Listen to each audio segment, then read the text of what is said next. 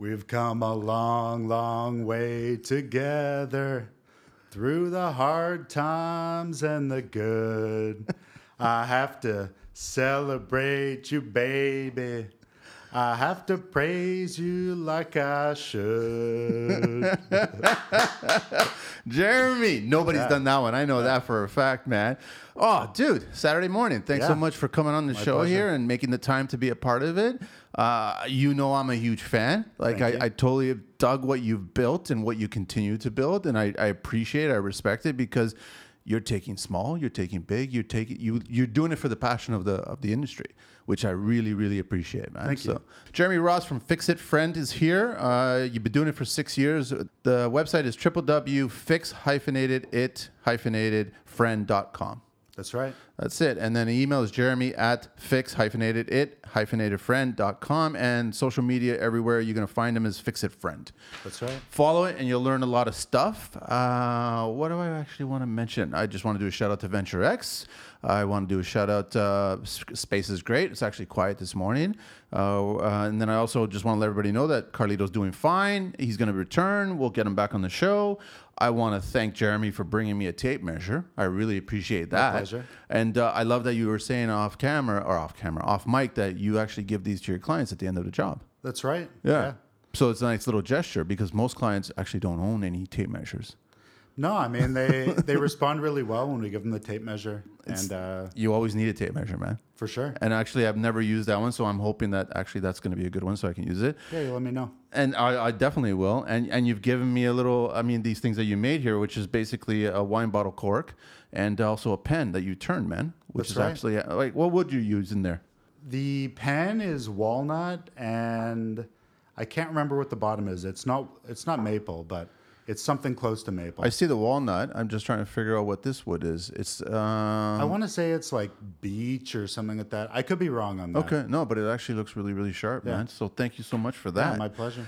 Where do you want to get started, man? We can start at the beginning. Start at the very beginning, man. How young are you again? You're 30. 38. You're a young-looking guy for 38, man. Still have all the hair, so that's good. So it's not going gray yet, man. A little bit. That might happen in your 40s. What? How long you been in the business now? Been 6 years now. What were you doing before? I was an engineer. I worked in a couple different jobs, more like office work.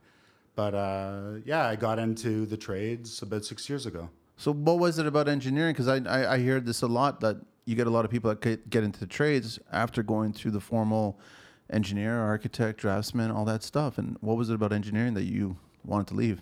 I think the main thing is just the hands-on aspect. I really enjoy working with my hands. I really enjoy building things. And I think especially how I got into engineering was more enjoyed building things, taking things apart, breaking them, sometimes putting them together, sometimes catching them on fire.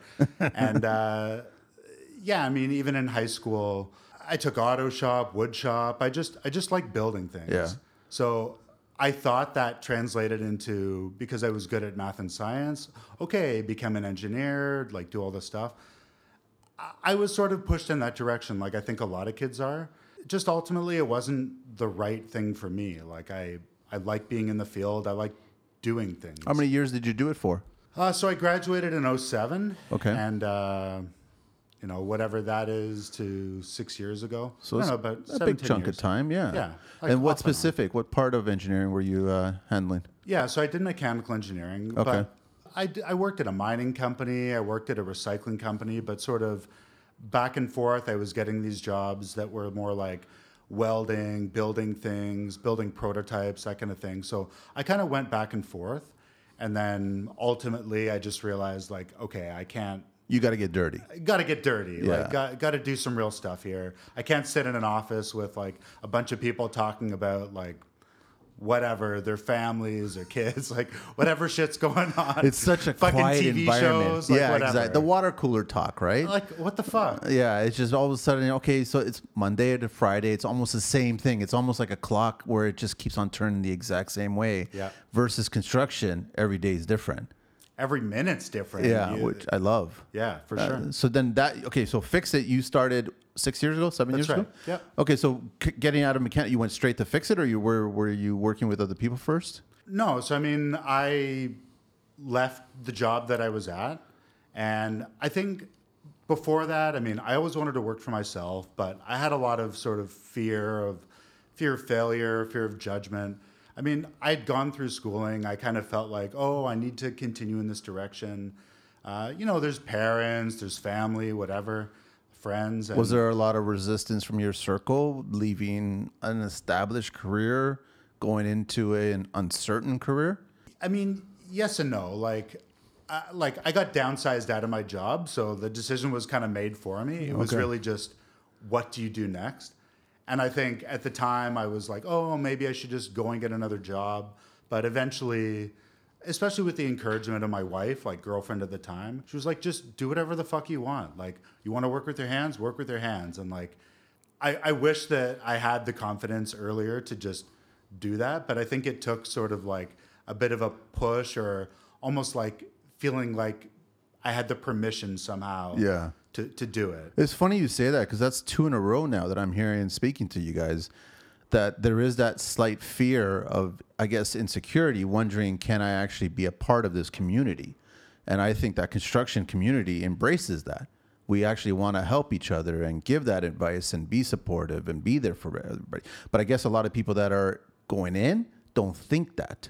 Like, I mean, like I get the sense that a lot of younger or people that are just getting started in the industry are nervous about approaching established tradespeople. And I guess it's that fear of saying, well, you don't know anything, so get out of here, right? Is it that kind of mentality, or is it? Yeah, man. Imposter syndrome. It's a real Really, thing. huh? Yeah. Like, especially starting out, I remember I didn't come from a trades background. Like, yes, I built things. Yes, I had some jobs where I did welding or built different things, but I didn't have like a formal sort of trades education or mentorship or Well, I mean, that's apprenticeship or anything. 90% of the construction force. And I that you didn't learn realize. afterwards. Yeah, exactly. Now I know. But, Yeah. at the time, I remember when I started out, my biggest fear was, some real tradesperson was going to come and see my work and say, oh, like, what kind of a shoemaker made that? What, this guy, what the fuck? It's gonna happen. It's gonna happen no matter what. No Yeah, matter what. for So sure. I think when I got started, I just threw myself into it because I didn't have any formal training. Yeah. But I think what I did, and I didn't realize I did it until later on, and I paid attention to how I did certain things, is I just asked the questions. I just kept on posing the scenarios. I just kept on saying, okay, I get that this is how it's been done for X amount of time, but why can't we try this? Why can't we do this? And all of a sudden you'll get the old dogs don't want to learn any new tricks tell you who the hell did this. But then you'll get the younger generation, or even some of the older guys, saying, that's actually a pretty good idea. Never really looked at it that way. Then you start a conversation, because I've had that. I've come across the older guys, the established guys, and all of a sudden you're asking all these questions and they're annoyed. It's almost like you're buzzing like a fly around them. You're like, why are you bothering me? Why you keep on asking me these questions? But then they get a glimpse of the work that you've done, that you're trying to build up as a portfolio. And then all of a sudden they're like, did you do this? And you're like, yeah, I did. Oh, well, okay. All right. What else you want to know? Then they start being a little more open, right? So I guess it is that little bit of a speed bump getting into the industry, having a little bit of a thick skin. So then people will say shit to you. But then you just go, well, here's some shit I can feed to you, right? And you just kind of bounce it back at them. Yeah, I think to what you're saying, I mean, building confidence coming from, completing projects, and like you're saying, once you've done a project and you can show the old dogs, or you can show someone else, hey, like, I did this. Okay, maybe it took me twice as long. Maybe I had to redo it along the way or fix things or whatever. But I still did it. Yeah. And I think, maybe you gain some of their respect. And once you've done something and they see that you've you're not just, hey, how do I do this? And I've tried nothing. I've done zero research. I'm just going and asking someone and wasting their time. Yeah. I think once you take some steps and like at least try something, it shows someone who has the experience, like, hey, this person's serious. Yep. They're trying. They're at least doing something, even if they didn't do the right thing, and maybe they're more ready to help you or offer suggestions. 100%. That's what I love about it, right? Yeah. But yeah, you are going to come across those one or two, I don't know, whatever, maybe 5% of the workforce that are just going to dismiss you. And I'm like, let it be. Yeah. Let them dismiss Fuck you. 'em. It doesn't matter. But I guarantee you that if you just keep on staying the course and prove your worth and figure out problem solving, construction is problem solving, Yeah. they will come around. You don't need to go around to them. They will come around. And then you might work with them. Listen, it's a small community. Yeah. You're going to cross paths, man. And then just go, and then they might change their tune because they discover that you figured out something that they never figured out. Yeah, and ultimately, maybe at the beginning you think you need other people's approval or other people's validation or something like that. You know, like we all have our own issues. I'm no different. But like, who fucking cares? Exactly. Like, who cares? Like, you did it. You're happy with it. The client's happy. They paid you. What more do you need? Just because some schmuck on IG says, "Oh, why did you do it like that?" Oh, or that's a whole other you should world. have done it, whatever. Like, or even someone in person. Like, Yeah. hey, I did it. It worked. Maybe you would have done it differently. That's nice. Maybe I'll try it that way another time. Like, Exactly. who knows? So I just Okay. No, because I think that the majority of people, their biggest gripe these days is that I just wish that the new guys would just show up. Literally just show up, if not show up on time. So if you already achieved those two little skills, which are basically just very easy to achieve, Seriously. you can ask and answer all kinds of questions from that point on, right? So just show your initiative, like you start at 7 or whatever, show up 10 minutes before and then just start picking their brain, go through the work, start asking questions, go through the day, and all of a sudden they'll be very receptive. They'll want to talk to you, engage with you. And I think the old guys eventually understand that we need to pass this on. For sure. We need to hand this information off to other people because there's more of them leaving than there are coming in. And that's the biggest problem, right? So, I mean, yeah, I just wanted to, it's interesting that we went on that tangent. But so Fix It Friend, what was the whole, I get what you were doing. I get why you got started, but you tell me how that all evolved. I mean, how far back do you want me to go? Take us. I mean, you must have had an epiphany, right? Where you're just thinking, hang on a sec, I could establish my business this way. I think growing up, I didn't even know what a handyman was. Like, my dad's pretty handy. My grandfather's pretty handy. My uncles, like, I would do little things with family, like helping my uncle fix up his house and cottage, stuff like that. I just did stuff with family and friends. I just thought, okay, like, this is what people do. I didn't even, like, I knew there were, like, real tradespeople. I didn't know that there was this sort of, like, small world of people who do sort of smaller projects and fix things around the house. When I left that job, I just was like, okay, well, I had a friend who wanted some stuff done at her office and had some other friends and stuff like that. I would do some small stuff for. And the epiphany was like, holy shit, this stuff is not that hard. You grow up with people around you who do this stuff and you think, okay, like everyone does this stuff. This is no big deal. But then you hang a picture or a TV for someone who like doesn't know how to use a screwdriver and they're like, holy shit, this is amazing. You just saved my life. You just saved my life. And then you walk away with some bucks and you're like, holy shit, like this can actually work and there might be something here. So that was sort of the epiphany. And the name Fix It Friend came from one of the early people I did work for. And we were just brainstorming like, oh, like if you did this more, like what would you call yourself? And I just thought like, I want to be like the trusted, reliable person who comes in and kind of saves the day or takes care of something. The go-to. Yeah. Like everyone has the friend who is going to do the thing. Sometimes they do it. Sometimes they don't do it. Sometimes it takes 5 months, whatever. Will they show up? You know, there's always other priorities. But I just wanted to be like their person to take care of things. And the word started getting out? Word started getting out. I mean, one thing I'm not that great at is being organized, like the admin, the paperwork, like you talk about it. Yeah. I'm pretty bad at it. So you're not the only one, Jeremy. Trust me. You're not the only one, man. So very luckily, like early on, I met someone named Jessica who still works with me today. She's a teacher by training. She's an excellent communicator. She built all these systems. Like she built our website. She set up QuickBooks. She set up a CRM system. Nice. So like when a customer goes to our website, they fill out a form. They upload pictures.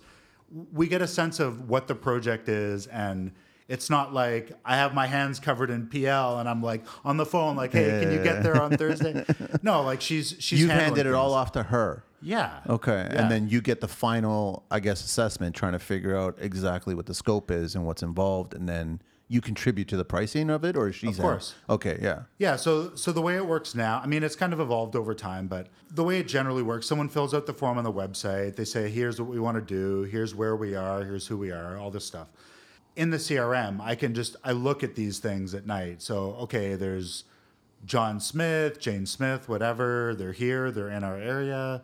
They want this. They want that. Okay, yes, we can do it. Okay, we put a price to it. I'll update them in the CRM. She'll take that. She'll send out a QuickBooks estimate. She'll manage all the scheduling, all the back and forth, all that kind of stuff. Man, are there more Jessicas out there? Like, There should be.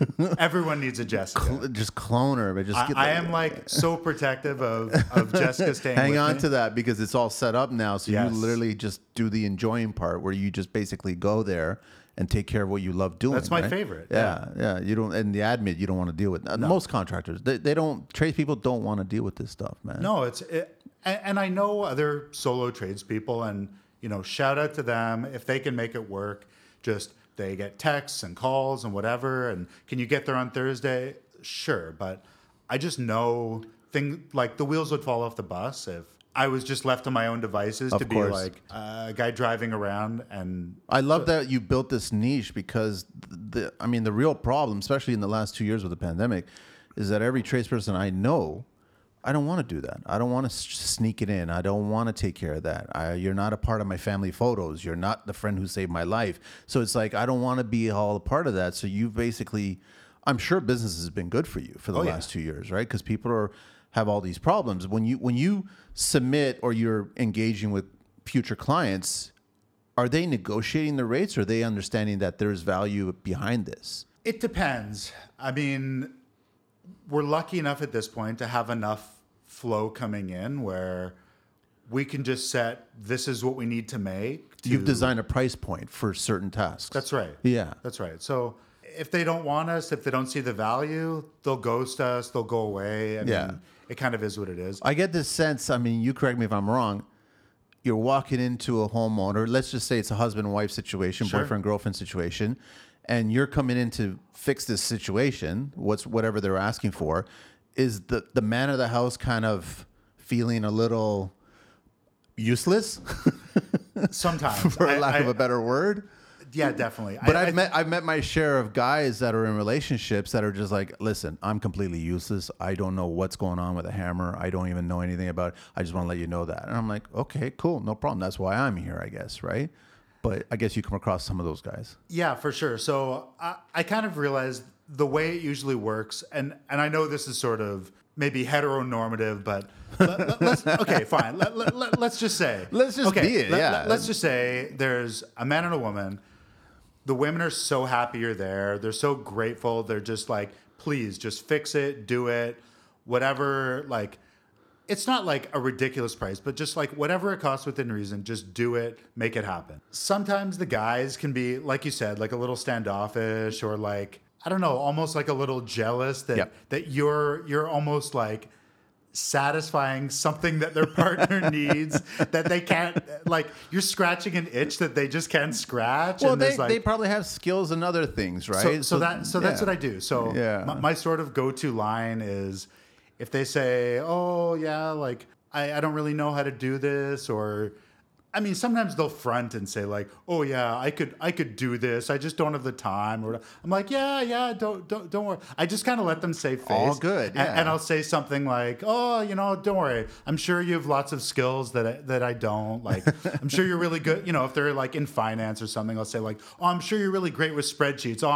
I'm horrible at that. Oh, I wish I could. I try to like build them up a little bit. Of course. Did I try they to come just around keep and it go light. and they start trying to make conversation with you about your arsenal of tools? Like, is that the new so-and-so? Yeah. I'm sure right. that comes across Oh, too, right? yeah, I really like that one. Yeah, Yeah, I'm a Milwaukee guy myself. You know what I mean? Yeah. Oh yeah, sure, that's great. I could totally picture all this stuff, and inside of you, you're just having a nice little chuckle as a result of it. But people are people; they're good people. Yeah. I mean, some people don't want to do it. There's been times that I'm in relationships or whatever, and I don't want to do it. I just don't. I'm not driven to get to that point. But There's no shame. It's frustrating, and that's why I could see all the women in the relationships kind of being like, "Thank goodness you're here, man.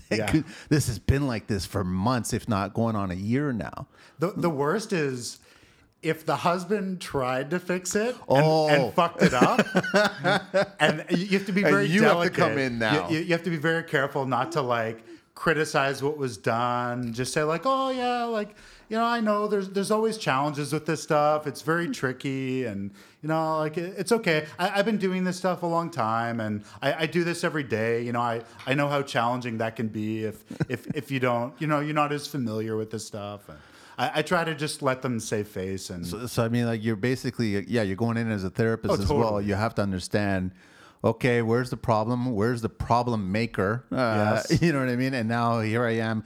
I have to be a part of the problem solution, not be the problem, person handling everything. I have to be gentle with the communication of what's going on here. for sure. Yeah. And even like I was at a site visit yesterday with a solo woman.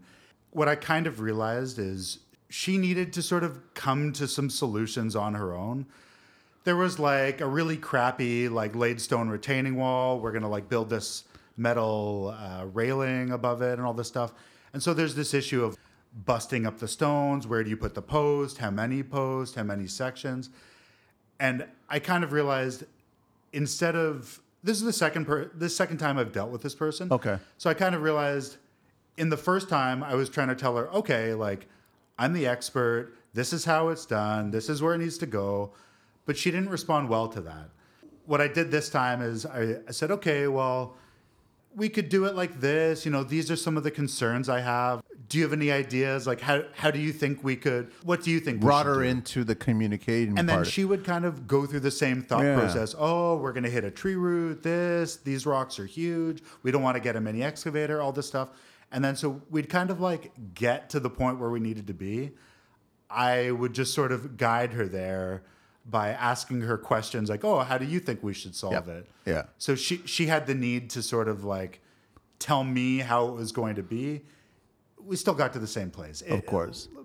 But that's what that client needed. That's what that situation needed. Yeah, you're like playing psychologist. Yeah. You're like being a bit of a performer. There's like not like an act, but like you're dealing with people. You want them to like you. Yep. You want them to trust you. A dance going on. Is there a little bit of apprehension where, I mean, I wouldn't consider you a handyman as the definition of a handyman is, right? I would consider you more of, you've got skills in almost every single trade.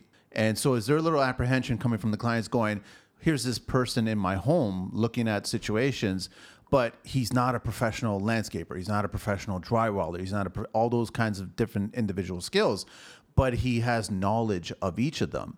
So are they a little reserved to think, can you handle this? Is that scope there? Or are they thinking, no, this guy's confident enough. He's kind of exuding that aura. You know what I mean? I think often the way it kind of plays out is, if anything, sometimes people will assume that we can do more than we actually can. Like people will ask us to do like a roof repair, turn a window into a door in the side of their house. You know, sometimes stuff that's just way out of our scope. Yep. I think we often have to rein it in a little bit and say, you know what, like, unfortunately, that's not a job we're comfortable taking on. You know, maybe you want to get a mason. Maybe you want to get someone who deals with exterior windows and doors, stuff like that. But you're sharing the knowledge to them about next steps regarding that scope. Yeah. I mean, I'm trying to think of a time where someone was maybe apprehensive. Like sometimes they ask, like, hey, you know, could you do this? And sometimes it's yes, sometimes it's no. But what I find is that people are often just very happy to find someone who will show up. Will show up. I mean, that's 80% of it. Yeah. Showing up, communicating, like replying back. Following through with an estimate. I think they're maybe more lenient on what you asked about with like how experienced you are with like doing a small masonry repair or something like that. And I think often what they're finding is because the size of the jobs are pretty small, that to get a proper mason there, it's too small of a job. It's good luck. You'll never get them to begin with. Yeah, I agree. So if they can get someone who at least, I guess, seems confident or has some realistic idea about how to do the job, they're pretty happy. But in those cases, like I'll usually lean on other colleagues, like a mason or whoever it is. Yeah, you engage with other people. I mean, I guess in the last few years, I've paid attention. I've stayed quieter during those kinds of conversations, and I've paid attention to watch the trades respond to certain inquiries from clients or designers or architects. And I just pay attention to how they answer the question. And there is a lot of confidence in the answering of the question, but there's also a lot of honesty in answering the question. So if they feel that I can't handle this, but I know somebody that I could speak to that will get me some solutions. I like that they're saying that, and I actually would respect that more instead of you just saying, sure, I can do it, and then not be able to do it properly. And then it takes away the confidence from the client now. And you create a bigger problem at that point. They bring in their history, they bring in their beginning, they bring in scenarios that they've come across on job sites, and then they add all that information into their presentation, and it sounds confident, it sounds proper, it sounds professional, and I think it puts the clients at ease at that point. You've got a vast array of that because you've come across all kinds of different situations, but you also have colleagues too that, like you just said, that you could just relate to. Go, listen, I got this scenario. I still do that today. Of course. I will, like, if I come across something and all of a sudden I go, you know what? I just wanted to get a second opinion. I wanted to get your thoughts. This is the scenario. What do you think? It's like a 2-minute phone call. It's even a text. You know what I mean? And you could reach out to somebody that you've met or worked with in the industry and just go, this is a situation. How would you handle that? I just had that the other day. Someone asked me about something. I was like, I would do it this way, but do yourself a favor. Reach out to this person and just ask him, double check. If we both have the same answer, then by all means, go that route. Yeah. So, yeah, no, I agree with you, man. And sometimes, and maybe this is me sort of oversharing with a client or something. Sometimes I'll say, if it's something I think we can do, but I'm not sure. Sometimes I'll say, you know what? I have some colleagues who do this stuff all the time. They only do bigger jobs. This would be too small of a job for them. Let me check with them. Let me see what kind of things they recommend. If I think I can do it, well, I'll get back to you either way, but let me check with someone and I'll kind of position them as, let me check with the expert. They wouldn't otherwise doing this, but I can do this with some of their guidance or mentorship or something. And that's actually really cool because it helps out the clients. Yes. Because they know that there's the construction community and then there's the client community, right? Mm-hmm. And the client community is never really privy to conversations in the construction community. But somebody that's in the construction industry could actually reach out to a bunch of other people and get that answer.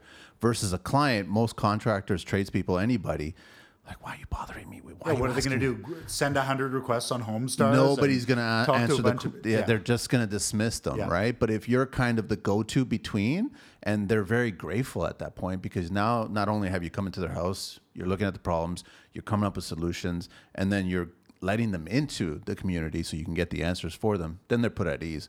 That's basically just your advertising right there. That's word of mouth because people will start sharing that information saying, give Jeremy a call, man, because the guy actually connected me to so many other people and got stuff done, which is great. That's all they want. I mean, they just want to get stuff done. And where they really like us and where we shine is when there's a bunch of smaller things. Like there could be like a drywall repair, a little masonry thing outside, some caulking, some painting, some trim carpentry, like a bunch of different things, maybe changing a faucet. They have this big list. Their partner maybe tried it, maybe didn't try it, maybe said they were going to do it for 2 years. There's always a list, right? There's always a list. Yeah. And they're just happy, like, okay, here's my list. Just take care of it. Like, let me know when it's done. I think that works pretty well. I don't even think we got into the whole nitty gritty of how it all got started and how it went. But I know that I can only imagine your van. You've got an arsenal of a bunch of everything ready to kind of go. Is that how you've set it all up? Yeah, so the van has a bunch of shelving that a friend and I build, like all like Baltic birch with some pullouts and stuff like that. Nice. And I keep a wide variety of tools in the van, but I also have a separate workshop space where I store other tools that, I wouldn't use as often, like a paint sprayer or something like that, bags of mud, just the stuff that you don't use every day. But I try to keep stuff in the van, like a good selection of screws, Tapcons, like all that kind of stuff. Just in case something comes up, you're there, you have what you need. We bring the hardware store to the job, basically. Exactly, yeah. Based on the scope. So as soon as you start seeing the work order, what's going on, this is what I'm going to bring. Yeah, I'll load up in the morning. So if there's like specialized things, I'll load my van in the morning. We try to buy stuff in advance as much as possible. Are you by yourself? I'm by myself. I have had some colleagues. We are actively hiring 1 or 2 people right now. Okay. Up until recently, I did have someone who was full time working with me. Yeah. Who ended up going off on their own. So props to them. Which is great. It was fine. Left on It's all great good. terms. Everything's Yeah, fine. of course. Yeah. I mean, Of course. I encourage all the people, anybody who's going to do that, just leave on good terms, man. It's kind of inevitable. I mean, when someone has a lot of skills and they're good with clients, I mean, and they have that drive. I mean, if they have the drive, like they have the drive. Why not? Like, why not? Yeah. And maybe we collaborate on future jobs. You bring them in as a sub, whatever it is. But yeah, so right now it's mainly me, but we are actively recruiting. Yeah, because I can only imagine that it's going to get a lot more busier, and then all of a sudden you're going to need 2 hands, I guess, on the same scope. Or I guess it becomes a 2-day scope or whatever it is, right? So, I mean... For sure. Or if there's like a really tall ladder, like... Yeah. I can think of a job we did not too long ago where we had to change 100 light bulbs in this church. The ceilings are like 25 feet tall. I had my 32-foot ladder like maxed out and like way up in the air. But you really need someone at the bottom of the ladder just to hold the ladder. Just in case, yeah. Yeah, so sometimes you need 2 people. And like we're not on like large job sites where there's always someone to take half or hold the ladder or whatever. So yeah, sometimes you need 2 people, but also there's just so many. I don't mean to make it sound like we're overrun with work, because it ebbs and flows, but sometimes there's just lots of jobs. Like in spring, for me to get to all of them, people would be waiting way too long. Yeah, So it would be nice to have that second body Totally, there. totally. Right. But I guess when you get into those scenarios, that's where the engineering comes in, where you start trying to figure out, how do I do this with a 1-person task, right? Like, and you try to say, okay, yeah, it could work, but it'd be a lot easier if there was a second body here. For sure. Even, I mean, I know I'm not that old, but even sometimes just carrying all the shit in, carrying all the shit out. It's a just, toll, man. You get to the end, it's like 7 p.m., you're like ending your job, and you're like, man, now I got to carry all this shit out of here and pack it up. And So you're basically, Jeremy, you're just learning as you're going? Yes. Or you're just picking it up as you go? when I started, I had some basic skills. I mean, I knew how to use some basic tools. I had, taken shop class and stuff like that. I'd taken some welding classes. I learned from YouTube. I Yep. learned from watching others. I talked to other tradespeople. I have a couple of mentors. My woodworking teacher, who I do the wood turning with, and Nice. a guy who fixes kitchen cabinets. Kitchen Fix. You should have him on. He's Wow, a really yeah, smart okay. guy. So all the cabinets that are kind of falling apart, he can actually fix them instead of having to renovate the whole thing? Totally. Really, Replacing hinges, replacing slides, building new drawers. And so he's like my dad's age. So he's passing on the knowledge very freely, very generously. I just soak it up. Anytime I get to spend a bit of time with him, or if I run into something, I just call him and ask him, hey, like, what do you think? How would you do this? Oh, you want to use this hinge and Nice. use this thing. And okay, but when you do it like this. Don't do it like that. Like, it's very, I like kitchen cabinets. Like, it's very technical sort of, I don't know, like the engineer in me, like Yeah. really likes it. It's very very finicky. So the hardware itself, the mechanical aspects of Adjusting it, setting it up. Yeah. And we do a lot of work in condos and stuff like that. And so stuff can be really thrown together. So drawer gets pulled out, a door gets pulled off, the flip ups with the gas struts, stuff like that. So it's not built with the best hardware often. Generally towards the end of relationship breakups. Yeah, right. Whenever I see a hollow core door with a big fist-sized hole in it, I'm always like, "Whoa!" What? I don't even want to know. Okay, all they're just right. like, "Hey, can you replace this door?" Like, yes. Sure. I don't Okay. want to know what happened. That's actually the shape of a foot. Okay, all right, no yeah, problem. the shape of a butt. Like what? Like what happened? What was it? I totally forgot. Oh, Arsenal. So what are you? You're a Milwaukee guy? Mainly Milwaukee. Okay.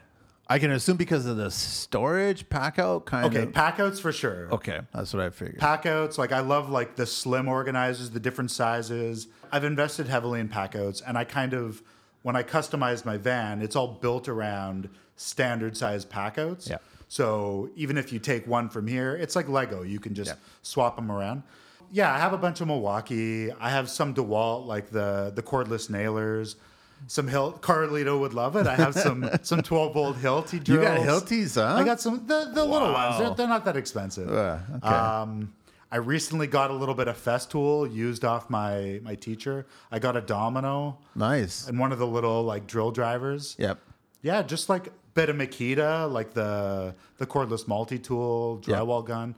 Whatever works. Yeah. Whatever's good. Like, yes, you get locked into a battery platform, but if it's better, then big deal. You buy a couple batteries. Like, I'm in this for the long haul. Like, I'm not just a weekend warrior. So I want to buy something that's good, that's going to last. And I don't really care what color it is, just as long as it works, basically. Where do you want to take the business now? Do you see yourself several vans kind of idea, or is that just going to be a little overwhelming for you? I mean, it's overwhelming to think about, for sure. Have you thought about it? For sure. Okay, yeah. I think definitely the multi-van concept. I mean, that's You've the way established a brand, so the brand's working. People recognize it. I see it on the road, and I'm like, so I can only assume that that's the next evolution. But are you ready for that? Or that's more Jessica's. You know what I mean? Or For sure. more on Jessica's plate is what it is. So I think Jessica and I collaborate really well together in coming up with like the processes and systems. So I think right now we're in a point where things are working. They work with one person. We know they can work with two people to keep two people busy. And a lot of the work is just a one-person job. So like you said, there are jobs where there are two people. So it's nice to at least have two people, but I can see, 2, 3, 5 people, 5 vans on the road in the future, not immediately. I mean, the near term, I'd like to hire 1 or 2 people, maybe one more experienced person, one apprentice. Like I would like to take on someone who is newer and kind of teach them what I've learned in 6 years. I'm not that experienced, but I could see the young guys and girls out there embracing this because it gives you a variety of a whole dynamic of the industry, right? Where you get to basically, it's problem solving on a daily basis. So I think that younger people are more hungry for that instead of coming in. I could be wrong, but I guess coming in and just punching the clock and doing the exact same task every single day. Totally. Right. But I think that the younger guys and girls would be more interested in like, okay, what are we doing today? What's on the menu today? For sure. Right. And then they figure it out. And then all of a sudden the van is set up and you go and you take care of it. And then you're like, you feel accomplishing. Like you're at the end of the day, you're like, okay, client's super happy. We took care of it. And now we're on to the next one. Right. Yeah. That's something I really like about it. Like you get a feeling of satisfaction and there's like a quick turnaround on projects.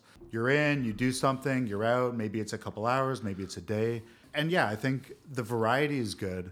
I don't know, like I don't really know the union route or the sort of like solo trades route if you're doing an apprenticeship. Like I just don't know that world. But I know that for me, I would get bored doing the same thing all the time. Yeah. Like props to those people who become really, really good at what they do. And I'm nowhere near as good as they are. I'm okay at a lot of things. I'm good at solving problems. I'm good at sort of like figuring things out and coming up with ideas. But I see the handyman trade or world as being just a great, it's just something I didn't really know about when I started. But yeah, I mean, if I was young, if I liked variety, I liked solving problems, and I didn't want to necessarily do the same trade day in and day out, yeah, it would be really exciting. Like you said, like what's on the menu for today? Yeah. What do we need today? Like, well, that's construction. That's how it is. But I mean, what are clients asking you? Like, what's the majority of things that are on the list that you kind of see all the time? Repetitive actions. even things like mounting TVs or doing drywall repairs, caulking, changing out a faucet, sink, toilet. So the house just basically aging, being used or abused, and things coming up. So we're based in Cabbagetown. There's a lot of old houses down there. There's a lot of just old woodwork that needs to be fixed, like exterior woodwork, stuff like that. Things just break. I mean, like plaster will let go. Yep. Any kind of small thing in the house that just, it's kind of too small to get like a full-on renovator or a crew in. They just need it done kind of thing. But you don't want to be that. You're not taking the business to be that full-scale renovator. All of a sudden, that's a different business at that point, right? Yeah, we don't do full-on renovations. I mean, I think for my personality, I'm not great at the admin, the project management, the paper side. So it can be a little overwhelming taking on a really big project. So on the smaller side, yeah, we'll do those sort of home maintenance things. But we also get to do some custom things. Like we made a secret door, like a bookcase secret door a little while ago. Yeah. We've done a couple Lego walls. We've done some custom gates and railings. When you say Lego wall, what do you mean? You're actually getting the sheets and you're mounting You got it. Take the sheets, like lick them and stick them on the wall. It's like tiling, basically. I've built for my nephew way back when he was really young.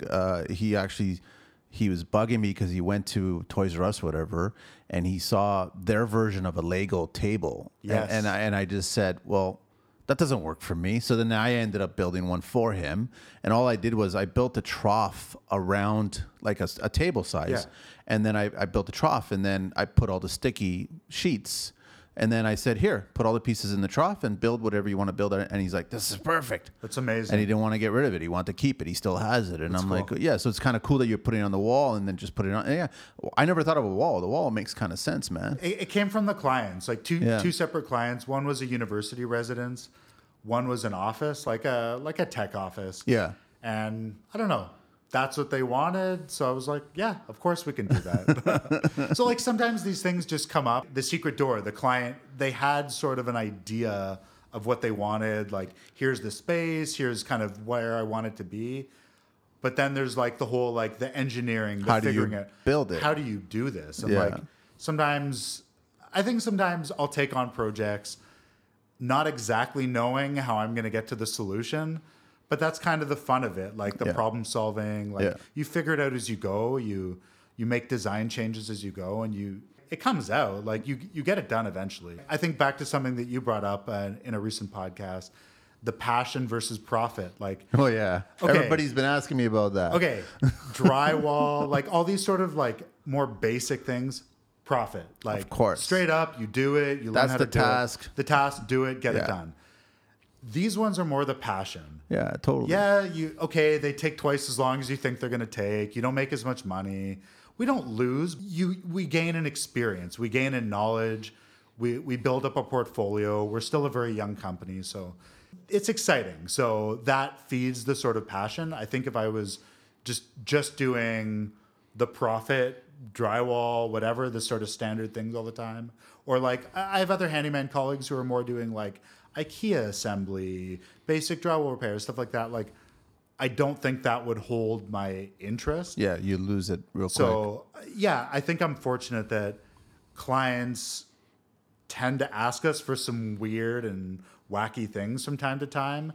And I'm just like, I want to take it on. You're up for the challenge. I want to figure it out. Yeah. I've always tried to compare it to all the craziness or the money being spent, I guess, in high performance racing, Formula One or MotoGP, how it's just insane how much engineering or creativity or skill goes into those vehicles. And you're wondering, how is that profitable? What's the reasoning behind all that stuff? But then you quickly realize that those ideas get filtered down to the mainstream. So it's almost the same thing in construction. When you tackle a Lego wall, you tackle a hidden door, you tackle something that's passionate and interesting, those ideas are going to get transferred to something in the future that's going to be more mainstream. And that's what you're doing. You're kind of invested in the knowledge to figure it out then. That's going to get used during another situation where it's mainstream at that point. That's how I look at it, right? So that's where the price, I totally passion versus the price, right? Yeah. And I think one of the tough things that we face, maybe for you as well, is client comes to you, they want a thing, they want it to be a certain way. We are literally building a prototype. We're building one of one, and we're not like opening a huge factory where we're going to like build the prototype and then we have this whole team, we're going to refine it, put it into production. No, we're literally like committing to a price usually. How am I even going to do this? I have no idea how I'm going to do this. Give them a price. I think this is what it's going to be.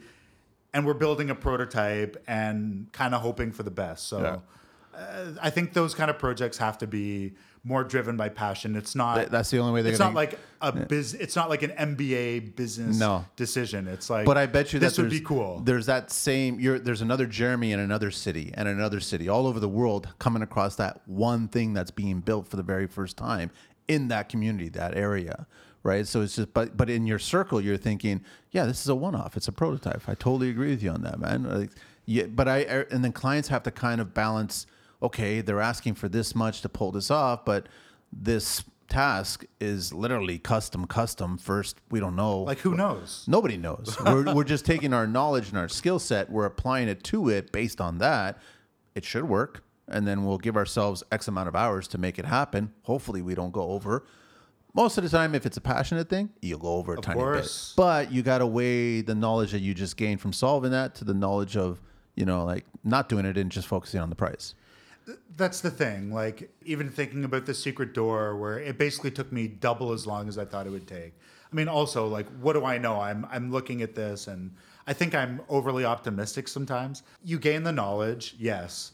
Will someone else ask you for a secret door? Maybe, maybe not. But I think it helps build the portfolio. Someone sees, oh, these people can build a secret door, so I have this other feature wall or this other, like, similar thing. And, like, when we post it on IG, like, it's also just to sort of spark an idea for someone. Yep. They see that, they're like, oh, these people can do this. Maybe they could do that. Or I didn't even know this was possible, or I didn't know people did that. Oh, yeah, like, it sort of gives them some ideas, maybe. Are you getting a lot of clients asking for things for children, for their kids?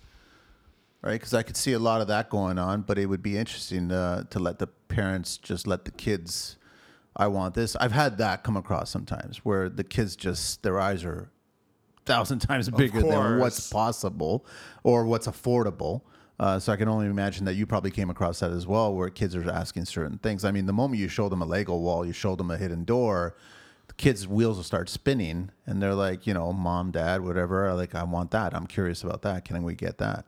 Yeah, I haven't really had kids involved in the sort of design process or coming up with things, but I can think of a job we did in Cabbagetown where it was a kid's bedroom, and it was in sort of like an attic. Nice sized bedroom, but there were these existing built-ins that were more around like toy storage. The kid was growing up, they're going to school. They really needed like a desk and some shelves and stuff like that. So the client hired us to sort of remove what was there. And then in these nooks, like one was sort of under sort of like an angled part of the roof, like, build a desk, build these shelves, sort of like custom to these sort of nooks.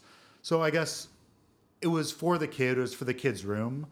The mom sort of had some ideas about what she wanted, but we worked together and kind of came up with what it was sort of for the kid as they matured. Like they had different needs, basically. Yeah. They had done a renovation maybe 10 years ago, and so it's a nice little collaborative effort, Yeah. with the clients and trying to figure out, and then also thinking about the future, figuring out, okay, so how long is this going to last, or how am I going to modify this when things change in the household? I dig that. I want to ask you, Jeremy, what kind of hinges did you end up using for the hidden door? For the hidden door, so the way we did it is we used a piano hinge. Okay. Picture it was sort of like a curved bookcase on the front, but wedge shaped it's sort of a round. I remember seeing it. Oh, you saw it? Okay. I saw it, yeah. Yeah, so piano hinge. I just want to share it to somebody else. Like, listening, I'm not following you, but yeah, totally. Yeah, so piano hinge, and then actually the whole thing sat on casters.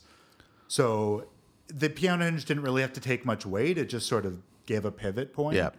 And it worked pretty well. It worked out beautifully. Yeah. And I'm telling you, clients love all that stuff. I've done the hidden rooms before. I've done the hidden little, you try to figure out how do you open it up? I guess the whole objective at that time is you try to figure out how you can hide it as best as possible, and then how do you open it without anybody knowing how you open it, without the standard doorknob and the doorknob height. You try to figure out other ways how to do that. And clients think you just solved You're a magician. Problems. Yeah. Seriously. Which I love it. It's great. Like, how did you come up with that? Well, that's our secret, right? Yeah. Yeah, I think something I'm really passionate about is I feel like I kind of got pushed, or I thought university was the path. I was good with my hands in high school. I was like always building bikes, and I had this entrepreneurial drive. I was like selling bike parts and buying stuff. I see now how that sort of translated to Fix It Friend and kind of what I'm doing now, but I think there was this I felt like from a young age there was a path and I was supposed to go to university. And I think it's bullshit. Like I'm glad that I went. I learned a lot. I met good people, but hey, like I ended up here, and if I would have started doing this, 20 years ago, I might have been in a different spot. But you can't always look True. back, right? True. I mean, everybody knows that certain things happen for certain reasons, and then you meet certain people. So, I mean, before construction, I was in the film and TV business, but I mean, I took a lot what I learned from there and I brought it here.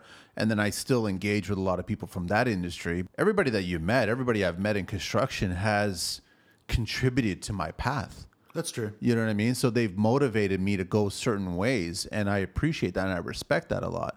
And I also love that. And I think I call it a cast of characters. Like there's such an eclectic cast of characters in this industry that I don't think you find in another industry. I think if you're in an office environment, it's kind of the same. I'm not downsizing it, but Sure. It's very similar people, right? But in construction, you could have the immigrant, you could have the young guy, you could have the hot shot, you could have the old crusty, you could have all those people, and there's a common thread. You know what I mean? But I think that you can go down your path, go one way, but then you end up here, and this gives you an opportunity to go through so many other options out there. Like a lot of people can just cross over and try this and move that. You don't know what might happen. Someone might come along and want to be a part of Fix It Friend, take Fix It Friend and take it to a different level, or even expand it, or maybe even in the future have a renovation side of it where it's like, you get more the slightly bigger projects, right? Because I'm sure you'll come across clients that will say, oh, I really wish you could do that because I get along with you so well. Yeah. And that's the biggest thing with clients. They just love, first of all, finding the right person and engaging with that right person and having a connection with that right person. They that's huge Yes. and valuable. Like they're like, oh, thank goodness I found you. Thank goodness I found you. I don't want to let go of you at all. Don't tell my husband. They want you to right? do everything. Yeah, exactly. Don't tell my husband. Yeah. But I mean, so you never know. Like I get that a lot of people have gone to school. A lot of people have started careers in other industries, spent a lot of money, had said goodbye to that salary to try construction, try this. And it's less money, but it's more passion. And you move forward because you're paying attention to what you truly love. True. You don't move forward if you're just punching the clock. You'll just move really slow and you'll be at almost like a flat line for the rest of your life. If that's what you want, by all means take it. But if there's a passion that you're more driven, that you want to create, that you want to build, and you've got all these tools that you can do it. I mean, sometimes, Jeremy, I look at my garage and I look at the tools that I have and I'm like, you can pretty much build almost anything. Seriously. The arsenal that an average person in this industry has, if you've got the creativity and you connect it with the tools that you do have, or people that have other tools that you don't have and you can borrow it, what can you build? Like there's so much that you can do. It's endless. That's what I love about it. It's great. Seriously. and so, I mean, another thing I don't think I mentioned is about a year into Fix It Friend, I was working out of a garage. I had a storage unit, but I really wanted a workshop. Since I was a kid, I always wanted a workshop. Every one of us Seriously wants one. That's the holy grail. Yeah. Yeah. So I live in Regent Park. Nearby, there was this sort of abandoned or vacant, like large industrial building between two houses. I became obsessed with this place. I went online. I eventually found the owner. We were able to work out a deal to lease it. He's just another contractor in the end. So we got along really well. Okay. He just owns it as like a family investment thing. Bought it, didn't really know what he was going to do with it. I was able to make a deal with him where I would lease it. And my idea was, okay, I want a workshop, but this place is huge. 6,000 square feet, 2 floors. Oh, that's nice. It was all open. Okay, imagine the No, workshop. it's nice, Come but on, I right? get it. Yeah. So okay, I couldn't afford this place all by myself. So split it up into 11 units, like all self-contained. Did like a whole renovation, 2 bathrooms, a kitchen, just like basic stuff. Just basically a co-working space for makers, people who make stuff, people who design stuff, people who wouldn't fit into like basically people like us. Yeah. So you're not just setting up your laptop in an office. No offense, if that's your thing, go ahead, program your computer. But Uptown. These are people who need a space to, I don't know, do things like build surfboards or set up a private hair salon or an actor self-tape studio, piano studio, like different artists. Like, Has he filled it all up with a bunch of? Is it all full now, or? so the kind of deal that we did was I leased the whole building. I committed long term to pay him a certain amount, and then I funded the renovation. I split it up and I operate the building. I lease it out. It's been mostly at capacity for the last 4.5 years. That's awesome, man. It's incredible. I love it. So you got 11 tenants in there, or how many? Yeah, so 10 tenants, and then I have a workshop.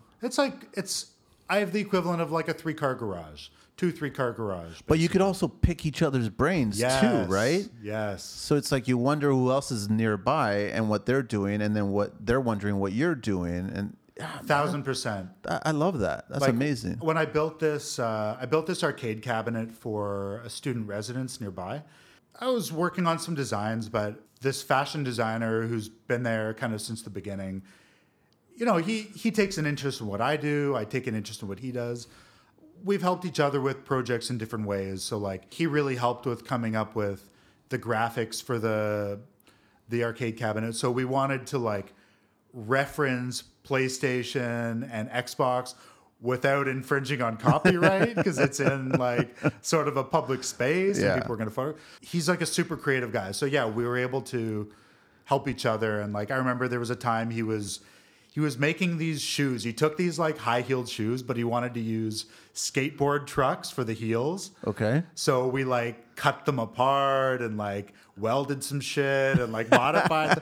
It's cool. Like it's just. What's his? Is he on? He's on social. He's got to be on. Yeah. Do you know what his handle is? I think it's Andrew Suchik. Okay. I'd love to take a look at some of the work, man. That's like I love that creativity, man.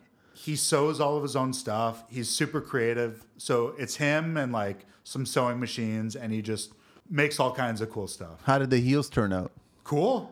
He did. They were just for a fashion show. Yeah. So, you know, like in the film industry, sometimes you make something just as a prop. You just sparked the conversation, man. We just talk. We just like our version of water cooler conversation is like, hey, what are you working on? Hey, let me show you this. I know. Hey, I got this going on. Like, oh, have you thought of this and this? Or have you tried this and that? Like, and someone will always do the drive-by thought.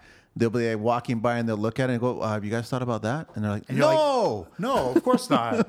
But it's great. Like now we have a product designer who just moved in. He just got a small CNC and he teaches product design at, I think, Humber. We've got a guy who makes electric surfboards, if you can believe it. What do you mean electric surfboards? I don't know. I haven't seen these things. I haven't seen a finished one yet, but it's like a small surfboard, like maybe 6 feet long. So it's a boat, basically. It's got a little like motor or something in it. I don't know. He said he sold a bunch of these things. You don't need to paddle? Like, I guess it's... I don't know. I want to try one of these things. I love it. I love that you've created this community. I love that you built this, like the building and got these people together. And now it's great. That's amazing, man. It feels so good. Like, yes, I know there's co-working spaces in the city. There's places for people who do more freelance office work. But I was frustrated not being able to find a place where I could have a workshop. And we know downtown's expensive. Yeah. The only kind of way I could make it work was this sort of shared model, like splitting it up into enough smaller units that we can all afford to be there. Yep. And we can make it work with the costs and everything. And it's turned into a really nice community. And when did you start that? 4.5 years ago. Wow, man. So it's been like a nice little side project, and we are looking for another location. Wow. It's tough to find. And Do the West End, man. I would love to. Like there was something similar in the Junction. I don't know if you remember Urban Products. Steven, I can't remember his last name. He designed these tiles. He was doing these wood tiles or concrete or plaster. They were like 8x8 inch tiles that had a little scoop in them. Okay. And he had a really nice business. He expanded. He was in a kind of communal workshop area in the Junction. And I was following him for the longest time, and he was doing really well. And then all of a sudden, I guess maybe about a year and a half before the pandemic, the business just changed. He was tendering a lot of stuff. A lot of companies were asking for his product. Then they just kind of put a hold on all the POs, and then he basically had a huge workforce. He had I think at some point 10 people working for him, creating these walnut products.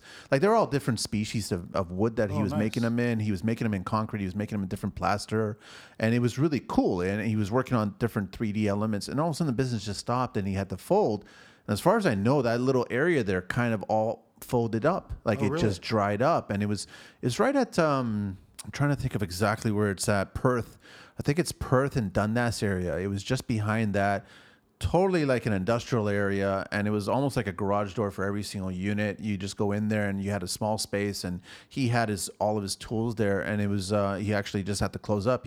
Had to lay everybody off, had to close up, and he ended up moving to BC, and he was just living in the wilderness, working on cabins. And amazing craftsperson, like totally amazing. But I mean, do it in the West End, Jeremy. Honestly, that's a good idea. Everybody would kind of embrace that, man. I mean, like. Yeah, like there's so many, this example, I mean, there's so many small businesses, people who make things, people who don't, people like us, like they don't fit into a typical office environment. No. They just need a small space to work out of. And like when I looked for garages, you're lucky if there's one shitty light bulb, maybe one circuit. I know. Like you can't even run a table saw and a vacuum at the same time. Break it all the time. Break it, whatever. So, and there's no heat. There's like, there just weren't spaces. Yes, you can rent a storage unit if you just want to store your tools. Like I think a lot of contractors do that. But let's say you want to just like fix something or make something. Like you want to make one door for a cabinet. Like what are you going to do? Like you just want to build something, and like, you never know. Someone might want to buy it. Yeah, and then you can produce it again, and you actually make a product out of it. And you created a side hustle from just your space. I totally understand. Totally. Like that environment will drive that passion, right? Yeah, and then like we were saying, like having that community around, like it's just amazing. When you're there toiling by yourself, you're struggling with this project, maybe you don't know the next step, or like with the secret door, I mean, like, yes, I showed all kinds of tenants and they had different ideas and stuff like that. I don't know everything. I'm just trying to figure stuff out. Yeah. And it's nice to have that community. I never even knew that about it. Like that you had that space. Yeah, I'll give there. you a tour sometime. No, I'd love to pass by and check it out. And actually meet the other tenants as well too, and just chat with them. Because I actually loved passing by Urban Products and talking to Steven and just getting a sense of everything. Because I'm very respectful. Anybody can kind of pull that off. But it's tough during certain economical times to keep that passion driven, just going, moving, because it takes longer. It's not a manufacturing process where it's literally one off. I'm respectful of a lot of people that are on IG or social media and they're doing insane pieces of woodworking. And I follow quite a few pages and I'm just like, the amount of work and effort that's attached to everything like that you wish, don't ever just go mass manufactured on this because it will lose so much. Of course, it'll get value engineered to death. Yeah. Like, it's like when you see a concept car, you're like, holy shit, that's amazing. And then you see the production, you're like, what happened? What a fucking piece of shit. Like, what happened? Who got involved here, man? Shoot them all. The bean counters. I know, that's exactly what it is. All the accountants came in and just changed everything. Yeah, the engineers were like, this would be so cool. We got this from F1. Like, we're going to do all this cool shit. And then the accountants are like, no, get rid of all that. Yeah, we're not going to make any money. We can't do that. Passion versus profit. I know. For sure. It's funny how that. But I guess in construction, we have more of say in it. We can drive that, keep it going, right?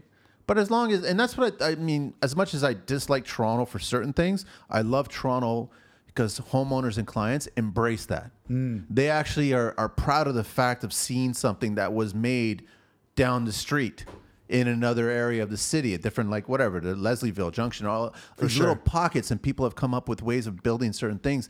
And now you see that product in a store, like a one-off store, and you're like going, that's amazing that was made right here in Toronto. That was made right here in that shop. I know that guy that did that. People eat that shit up. I love it. I love it. Totally love it, right?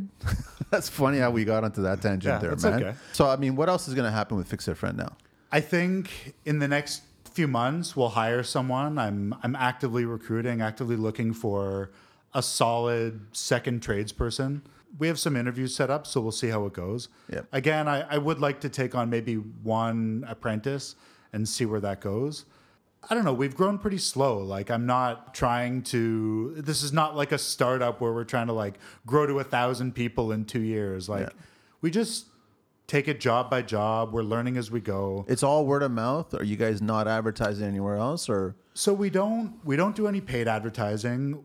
one thing we did that has helped us a lot is we've built up our website with a bunch of content. So a lot of our stuff is very like, it's just Jessica and I, we figure it out together. So I'll think, okay, what are people likely to look up? Yes, they might search Handyman Toronto, but they are probably going to say my problem, my location, leaking toilet, downtown Toronto, fix my leaking toilet. So I'll like write a little article about like, oh, you know, when a toilet's leaking, you know, maybe it's the flapper valve, maybe we have to change the fill valve. You know, these are some of the issues. And just writing those little articles long ago, along with getting Google reviews, like we don't want Homestars, we don't want Yelp, like none of that shit. We just want Google reviews. That seems to push us up. So when people search for something, they find us. It plants a seed. Yeah, it plants a seed, and we show up higher in the results, but we don't do like SEO or SAM. We don't do any like online ads, anything like that. I don't think you need to. I don't think so. I think we're a small business. Yeah, I agree that the reviews work. I don't think Homestars or Yelp and I'm still surprised that Yellow Pages is still around in this century. They call you. They're like, hey, you need to. I don't get it. Do a featured profile. Like the only thing that your thing was useful for was beating up prisoners, I guess. You know what I mean? Without bruises. But that's seriously. but I mean, I think the Google works that totally, and I think it's word of mouth. And I think you're right about. I've been noticing a trend with blogging and sharing words, and I don't know if you're familiar with Substack. I've heard it. I don't know what it is. It's a platform strictly for writing, for blogging. But I'm on there. I just got started on there, and I've actually been writing blogs based on all the shows. And nice. then I throw a 1,000-word blog on there and certain key ideas that are shared on the shows. And then I'm trying to get people to read it and look at it and engage with it, right? So it works. So if you do this, sure. if you plant them on the website, then automatically people will read it and they go, you know what? That's my problem. Lots of people have the same problem when it comes to homes falling apart, right? Or breaking down or relationships ends and all of a sudden things happen. So it's like, it's smart to do that because then you're basically speaking right to your potential future clients. Yeah. And along with what you're saying, when I write these articles, yes, I'm trying to use some keywords like with the toilet thing, but I'm really just trying to write in an accessible way as if I was explaining to a customer, this is how we would solve your problem. This is what the likely solutions could be. This is how we would approach it. This is what we would do. I think it's resonated. Like, so far, so good. 100%, yeah. There's still a long list of articles I still have to write. And, you know, things like the secret door or feature wall or built-ins or whatever. I mean, that's your second or your third job. That's what's going on. You got the shop going on. You got the actual business going on. You got awareness now going on. Like, there's a lot of work involved. Seriously. You know there is, right? People embrace that. They love that you're giving all that passion up and sharing it. I just want to be straight up with people, like, as if I was talking to them. This is what we would do. So I think I've had a positive response from clients where sometimes they'll say, you know, hey, I read on your website how you do this. And, you know, that gave me the confidence that you know what you're talking about. I mean, of course, to what we were talking about earlier, one could abuse that. One could write articles about all kinds of shit that they don't actually know what to do. Yeah. But I try to keep it to things that we actually have done, know how to do.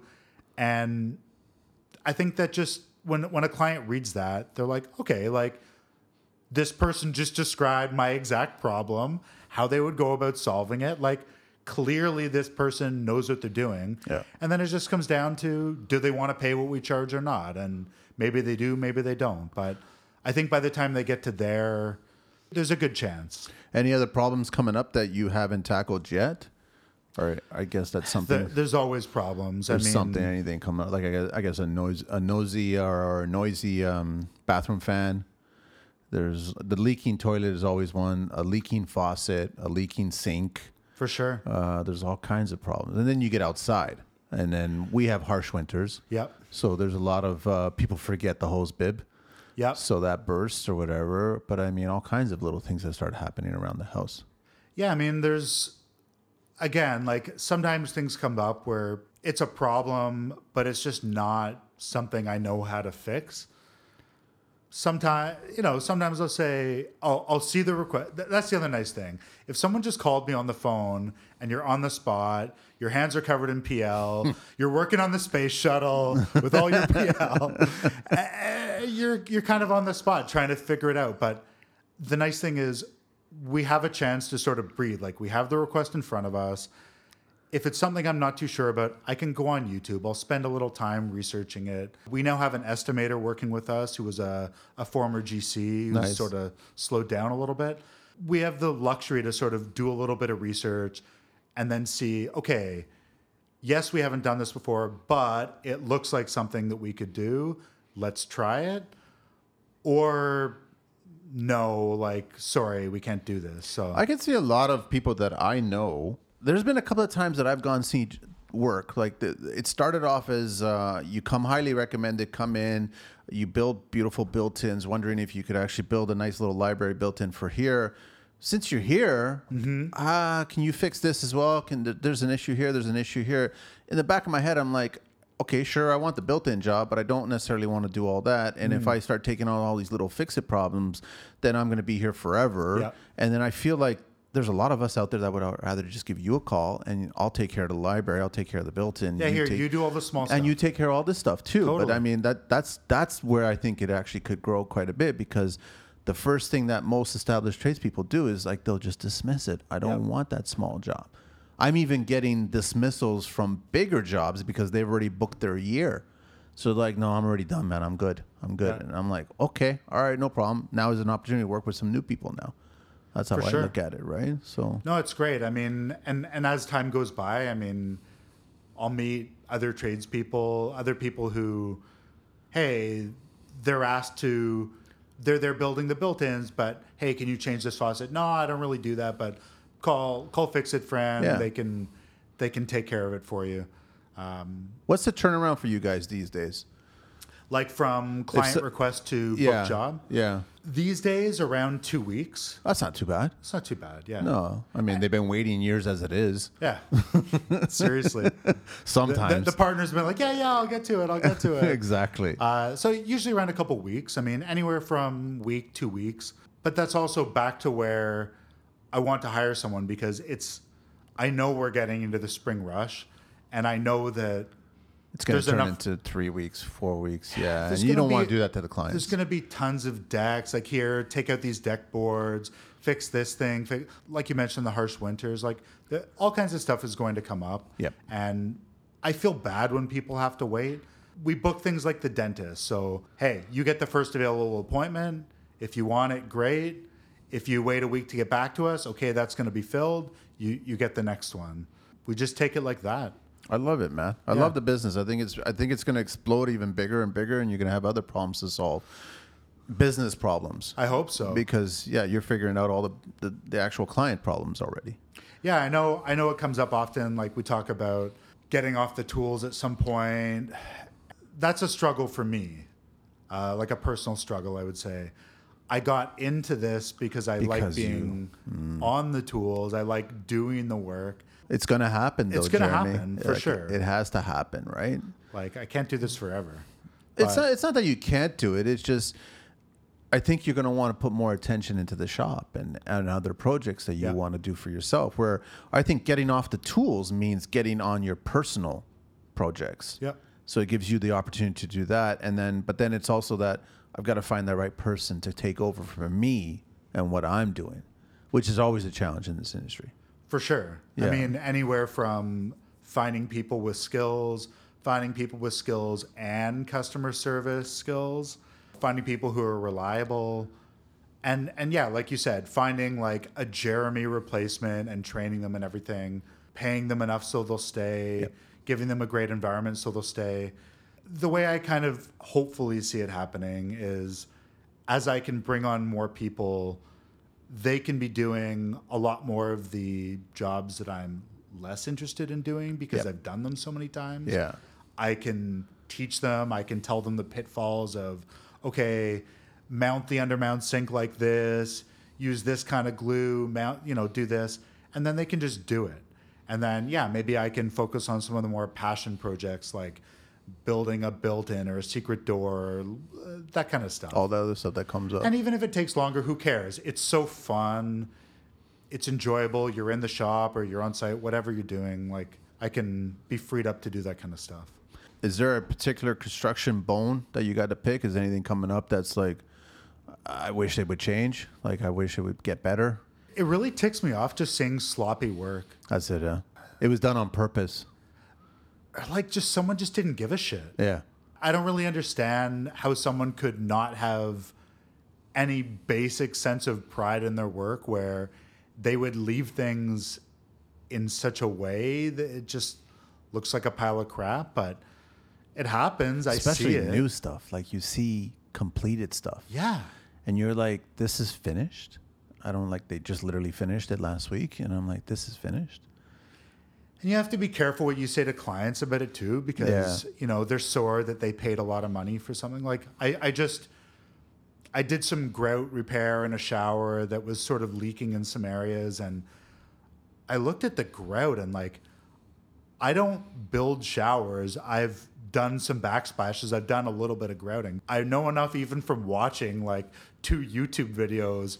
That's not how it's supposed to look. Was there like rocks in it? Yeah, rocks, and it's chunky, and it's everything's uneven, and it's like humps and everything. Mixed it with a knife, like a butter knife. I just don't get it. Like, how could you? I don't know. Yeah, How and then you could you just leave do it it, like and that? you just figure, okay, well, it'll pass. But why? It'll meet their expectations, I guess.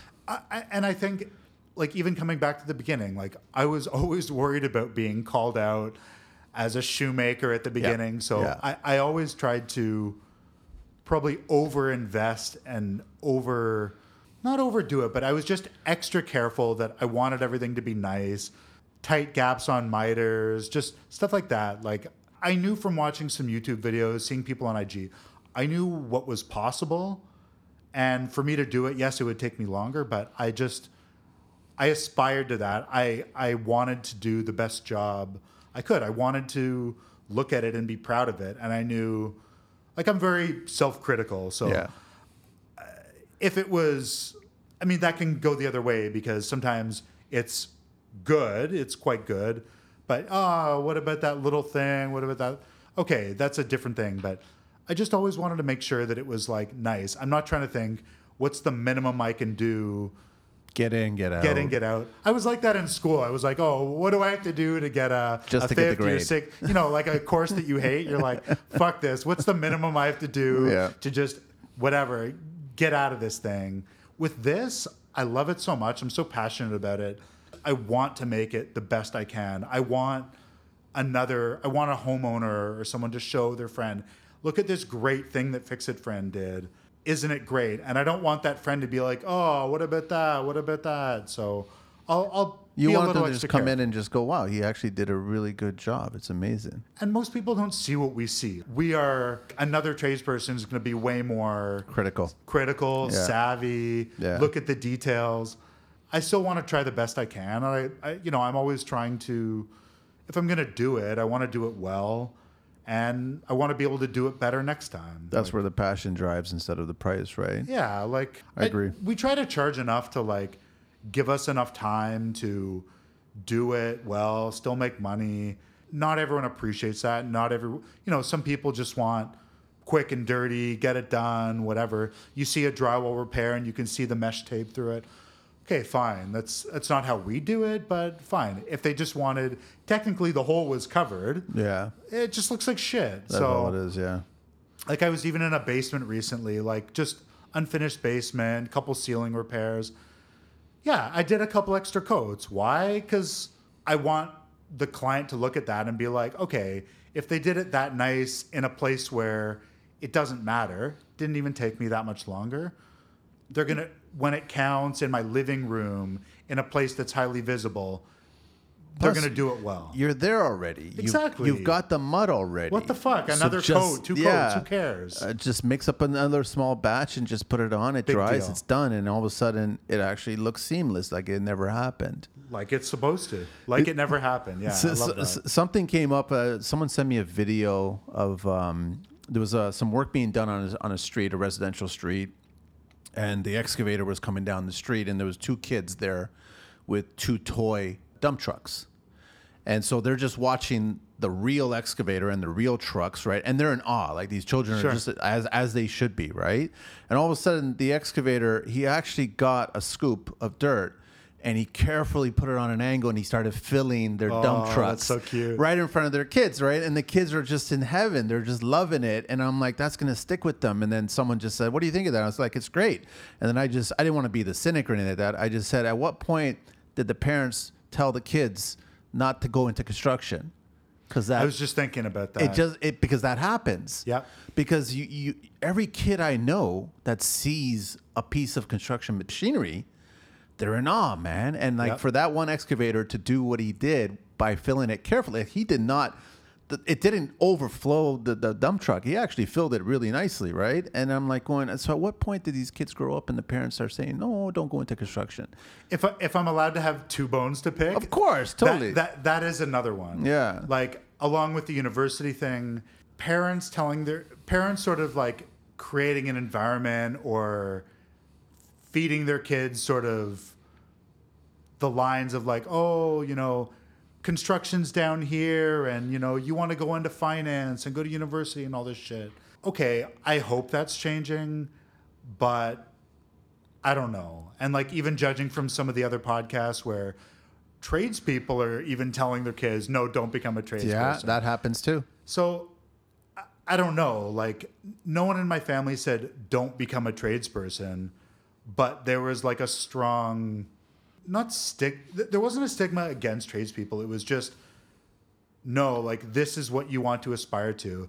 I wish that parents could encourage their kids to aspire to being in construction, because it's natural. Like, we are cave people. It's true. Like, building things, blocks, Lego, whatever. It's natural. Like, kids just do it. And is it mostly because parents and also tradespeople, because I've met them that don't want their children to go into construction? Is it because they think construction's at the bottom, or is it because they think that construction has a plateau and you're never going to make any more money than a social media influencer, a finance person, a lawyer, a doctor, whatever, right? Is it both those folds, or is the parents thinking, well, when we get older, we want you to be totally self-sustained and not have an issue with money. We don't want you to have your dirty hands all the time. Like, I'm trying to figure out, is it a balance of all of that? Is that what's going on? I think you're right. I think it is a balance. I think also everyone's experience is different. So I think the tradesperson who's been in construction for a while, nothing against them. Maybe they were just a solo tradesperson. Maybe they did things in a certain way that they didn't have a Jessica. They didn't have systems. Yeah. It had a certain set of experiences. So maybe for them, they say, you know what? This is a hard life. I want you to have an easier life than I had. I struggled. This happened, that happened. These clients didn't pay me. Whatever. Shit happens. The parents, I think, who know nothing about construction, okay, they may have ideas about some sort of a social hierarchy, or they may have some assumption that, oh, being a lawyer or doctor or having some sort of a stable job is better. But even the sort of being self-employed, whether you're in construction or something else, versus having a job. And I think it's come up with the mortgages before with other podcasts. Yeah. We have hundreds of people who pay us. If we lose one person, who fucking cares? Yeah. Like, yes, I love the clients, whatever, but if one decides not to pay, fine. You're at some stable job, making your whatever you make. It's only going to go up so much doing whatever you do. Like, there's a plateau with that too. Exactly. Well, one person decides to say, no, I'm not paying you anymore. Bye-bye. Here's your 2 weeks notice. You're fucked. Yeah. You're in a tailspin. You're walked out. So I think it also depends. Like, there's parents who are self-employed and maybe they've had a harder time or an easier time. I mean, there's all kinds of people. But with construction, I just think they don't know. The people getting into it don't know. They don't know. I mean, okay, now there's social media. People can see. Yes, there's a lot of bullshit. Yes, there's a lot of people saying, hey, look at me, whatever, look at this new tool. But if you follow certain people, like TC Installations. Yeah. That guy has a fucking amazing time. He's loving, sorry. No, he's, it's fine. he's loving life. Yes. He's doing really high-end work. I was just going to go, like, what about the happiness associated It's amazing. with your living? It's amazing. And you can see guys like Tony, and you can see guys like Gary, you can For from sure. Mares, you can see other people that are on social, and I think that they post more happiness than the hardships. The industry's tough. We all have our struggles. Exactly. We all have our struggles, but if you can take those struggles and make them happiness, man, I think that's a lot more valuable than a 6-figure job in an office environment. I don't know how many happy people are there at that moment. Like it was funny. I was having a conversation with people, with someone, and about how there's so many segments of industries, different occupations that have such high suicide rates because of the occupation. And that's something that's not really heard of in construction. I don't think of that like that being you associate construction with suicide. Or I'm not saying that doesn't happen, but I'm just saying compared to lawyers and dentists and accountants. Yeah, you hear that with dentists. Oh man, like you're staring into someone's mouth 24, like all the time, and I'm like, okay, fine, great. I've heard it with lawyers and dentists mostly, that high suicide rates, and I'm like, okay, so you're not happy. Construction, I think, makes the general population of people in this industry happy. Yeah. It does. Like exactly what you just said. Sure, there's those times that you're going to get screwed over. You're going to lose money. That could happen in any industry. In any industry, exactly. But the thing is, you still have a love and a happiness and a passion, and that's what I think drives you, man. And you want to share that. It's exciting. I mean, like, I think to think about being a lawyer or being a dentist or something like that, like, I don't know those jobs. I've never done those jobs, but I kind of picture them as you're doing a lot of the same thing. It's variations on a theme. Okay, yes, maybe they make a lot of money, but like at what cost? Yeah. Like you're reviewing documents every day. If you fucking love reviewing documents, by all means, writing contracts, and that is your thing, enjoy. Your creativity is writing the most creative contract. Great. Like that's cool. But I think with construction, I think the great thing is there's always problems to solve. There's always new things. There's always new challenges. You're dealing with people. You're dealing with stuff, different environments. And yeah, I mean, I at least for me, I can't think of anything that would be better. I agree with you. I'm still trying to figure out the greatest problem of all in this industry is getting more youth in there. And that goes to what we were just talking about. It's very challenging where I look at my dad's generation. I look at the generation that immigrated into this country from the 60s and 70s and 80s and even into the 90s.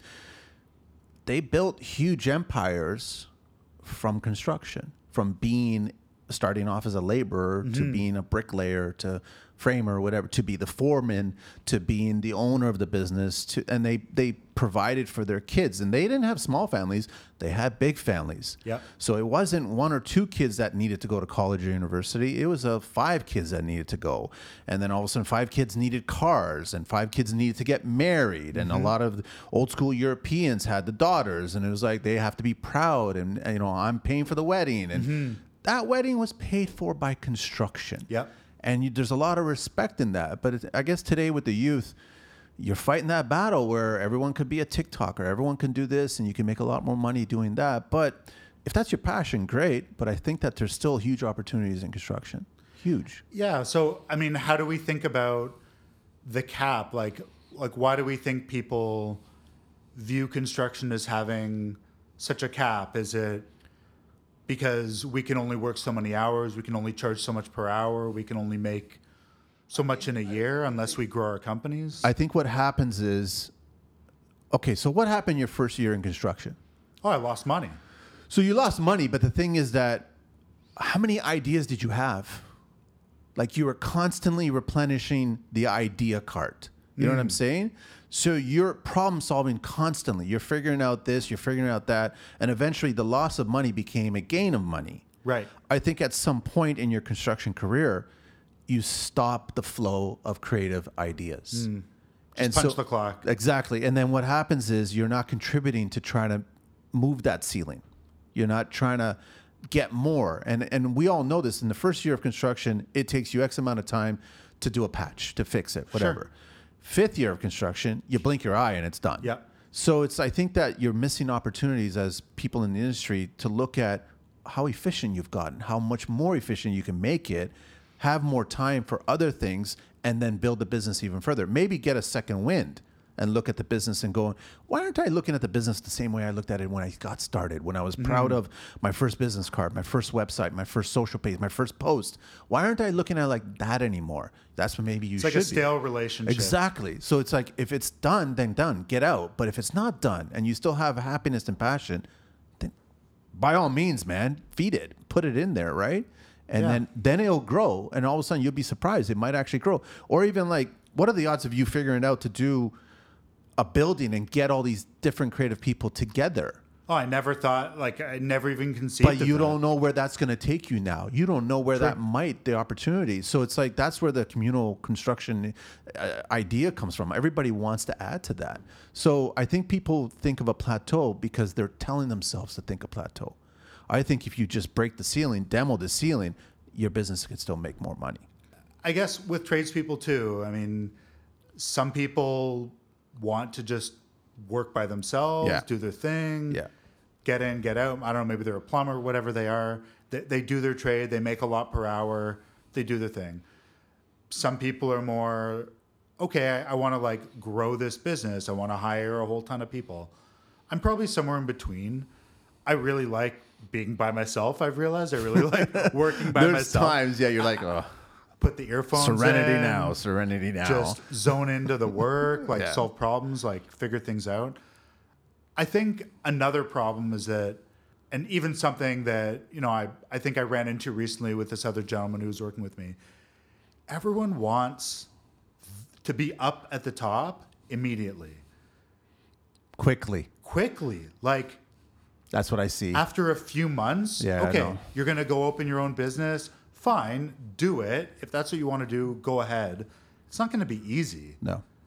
Even getting any jobs, then getting good jobs, getting good clients, being able to filter, having any sort of system where you're not just like on the phone and working and trying to, you know, oh yeah, I'll be there on whatever. I just don't see it. Like, at least for me, I couldn't make it work that way. I don't know. Like, I think it's a shame when people, maybe especially like younger people, like the prior generation of mine, like 20-somethings, they see all this stuff online. They see people being successful or whatever. And filter, fine. And they either have an expectation of themselves or they think, oh, it's easy. I'm just going to do this and this and this. And it's fine. It's not to say someone in their 20s can't start an amazing business and do great things. And like, we know there are examples, and I'm completely humbled by those people because they are 10 years younger than me and they're 10 times further than me, let's say, in business. But I don't know. I just think it would be better. And I probably went through this too when I was younger. When I first left university, you know, you're supposed to apprentice as an engineer for 4 years. Part of it was I just didn't like the work. I just couldn't bring myself to spend 4 years doing that. But I think for someone to spend a year, 2 years, even 2 years working with someone who actually knows what they're doing, actually has systems, is accomplished, has good ideas, can teach them a lot of things. You spend 2 years with someone, like, you're in a much better place to go on your own. So if you have like a little bit of patience, play a little bit of the long game, I think you've mentioned before, there's like pay for the work, but then there's also pay in experience and learning. Someone who's been in this for a long time, and I don't even put myself in that realm, but someone who really knows what they're doing. Like, if you could work under Tony at TC or Gary, the amount of shit that you would learn in even a year or 2 years. I just stopped by for espresso so we could just have a conversation. Just fucking, like you say, just fucking be a sponge. Ask questions. Like, I think most people, myself included, I will completely tell anyone who wants to know how Fix It Friend runs, how it runs. I will give them the keys to the castle. I will tell them all the software we use. exactly how we do it. If they can take that and they want to replicate it, good for them. Please do. Please do. Make it better. Make it better. Yeah. Exactly. Teach me something. Yeah. Like, there's no secrets. There's nothing proprietary or special about what I did. And I think back to what we were saying even earlier, like, coming from the engineering, let's call it, world, or the whatever, office, professional world, I thought that, okay, construction as a whole, unfortunately, doesn't always have a good reputation as far as, oh, you hear people don't show up, or people say they're going to do a job, then they don't, or they never get back to me, or they never follow through, I never got the estimate, all that kind of shit. So I kind of told myself, okay, all I have to do is do the basics well. Show up, do what I say I'm going to do a good job, even if it takes me longer, who cares? Do a nice job, leave nice work. That's like a calling card. You know, that'll generate word of mouth. Like, clients will tell other clients, ask them to leave a nice review on Google. Wash, rinse, repeat. That is it. Like, I don't think we do anything that's super special. Yeah, it's fun to talk about the custom projects. It's fun to talk about, you know, some of the small nuances of what we do. But, like, we're not doing rocket science here. We're not working on the space shuttle. I know. We're just like fixing things and just being a nice human to another person who's a little bit vulnerable. They sometimes feel a bit weird about having a stranger there and meeting a new person, and they're uncomfortable. And but that person might be the person that takes that idea to another level. For sure. And so it's a missed opportunity. And it gets me thinking about how all the trades that are in this industry, I think, are missing huge opportunities because they're the professional of that segment, right? So when I got started in the business, I took what I learned in advertising and film, and I started knocking on doors to speak to certain executives. And I just basically went through the Kevin Bacon. I spoke to a sales rep. Sales rep introduced me to a national rep. National rep introduced me to two top executives. And I still, to this day, I have mobile numbers of the top executives of all these big companies that we work with, that we use their products. And I think that a lot of tradespeople, plumbers, HVACs, bricklayers, carpenters, everybody, you guys are there all the time working. You guys are the ones that are coming up with new ideas, new tricks. Why not reach out to these industries and go, listen, I've got an idea for a better flapper. I've got an idea for a better this or that, a hinge, a shelf, anything. And monetize those ideas, those opportunities with these brands. And guess what? You just took your business to a different level now. And powder coating a linear drain. Well, remember that one? Fuck. And it just got released by Schluter at the end of last year. Okay, and how many years? And I that was 5 or 6 years. And I asked him, how'd you guys do it? He goes, oh, we powder coated. Okay. But that's how I thought about it, right? And I joke, and I still joke with them, going, "Listen, where's the royalty check? I don't care, because I want the ideas out there." Of course. But that's exactly it. So now everybody's asking for black linear drains, and they're doing it, which is great. But I've had plenty of conversations with Kohler about that. I've had conversations about TGIs, and like I want to keep on doing that. But I think as the professional trades in this business, you guys are handling these things all the time. Yep. And you guys are figuring it out. There was one time I over-reefed a thread for a specific body spray, and I ended up stripping the brass, right? And I was like, how the hell am I can't get in it's there. tiled and everything. Oh, it was a nightmare. Fuck. I was like, this is ridiculous. I started visualizing I'm going to have to rip apart the tile to get in, all this other shit. I call my plumber up, and he comes in, and he pulls out this tool that looked like it belonged to the first group of Neanderthals. And I was like, what the hell is that thing for? And he does it, and in 2 seconds, figured it out.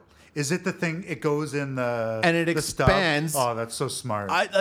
Where's this tool from? So seriously, it's an amazing tool. And he goes, watch this, and he just put it in, and he started threading it out. And I was like, dude, what is that? Someone had that problem. Someone came up with that solution. Someone presented it to a manufacturer, and now someone's sitting on a beach making a lot of money as a result of that. Yeah.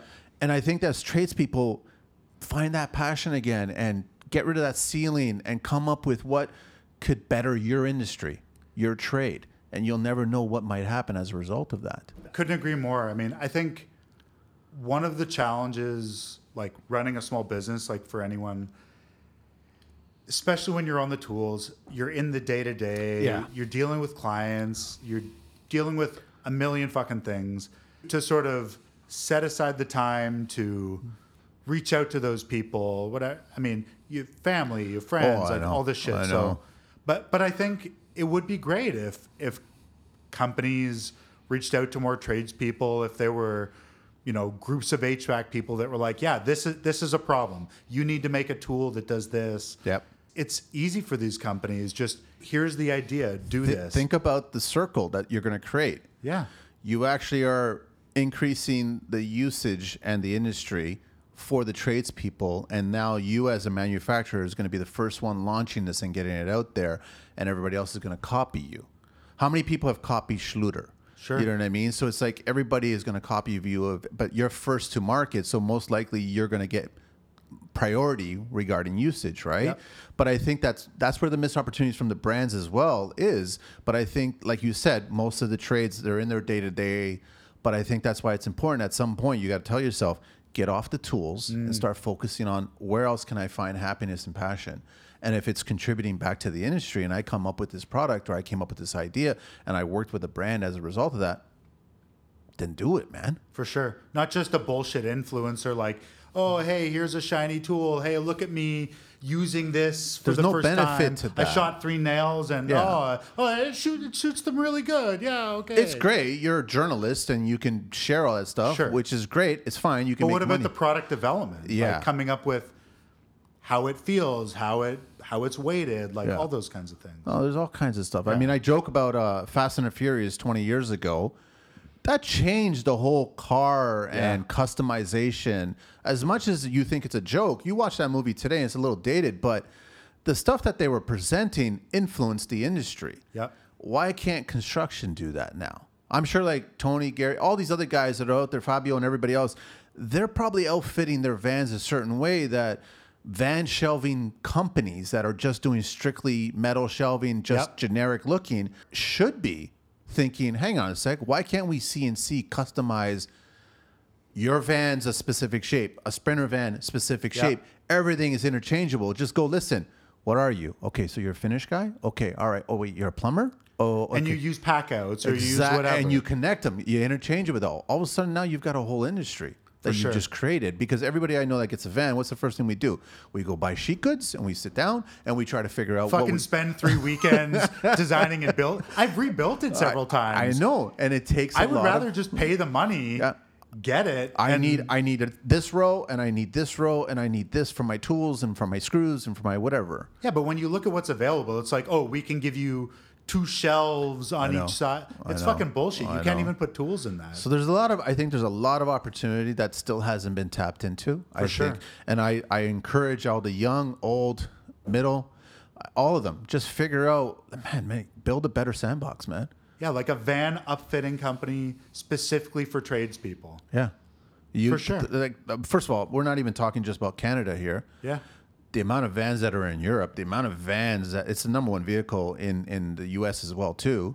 It's the number one for sure by all means. Like Renault, they all have vans there. It's not just about Sprinters, right? But the thing is, this missed opportunities, man. So, all right, Jeremy, this has been great, man. I love that we went on this other tangent. I still got the 12 questions, but Jeremy Ross, Fix It Friend. Everyone check it out. www.fix-it-friend.com. Jeremy at fix-it-friend.com and on social media at Fix It Friend. Yeah. Why'd you have to put all the dashes on the email or that? There's a website squatter. Got it. And at the beginning, I wasn't willing to spend, several $1,000s to buy the website, but I don't know. Probably at this point we should. Yeah. We should try to. The dashes are kind of annoying. It's fine. You put it in there. At least you got the social. So they weren't savvy enough to get the social media then. Yeah. All right. Jessica nabbed that one. That's fine. And then the other business, the Hub TO. That's right.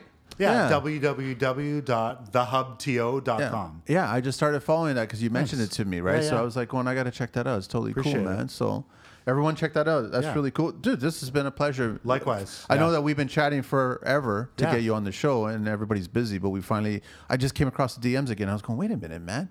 I got to meet this guy and I got to sit down. great. And I got to talk to him, right? So, you ready for the 12 questions? I'm ready. What is your favorite construction word?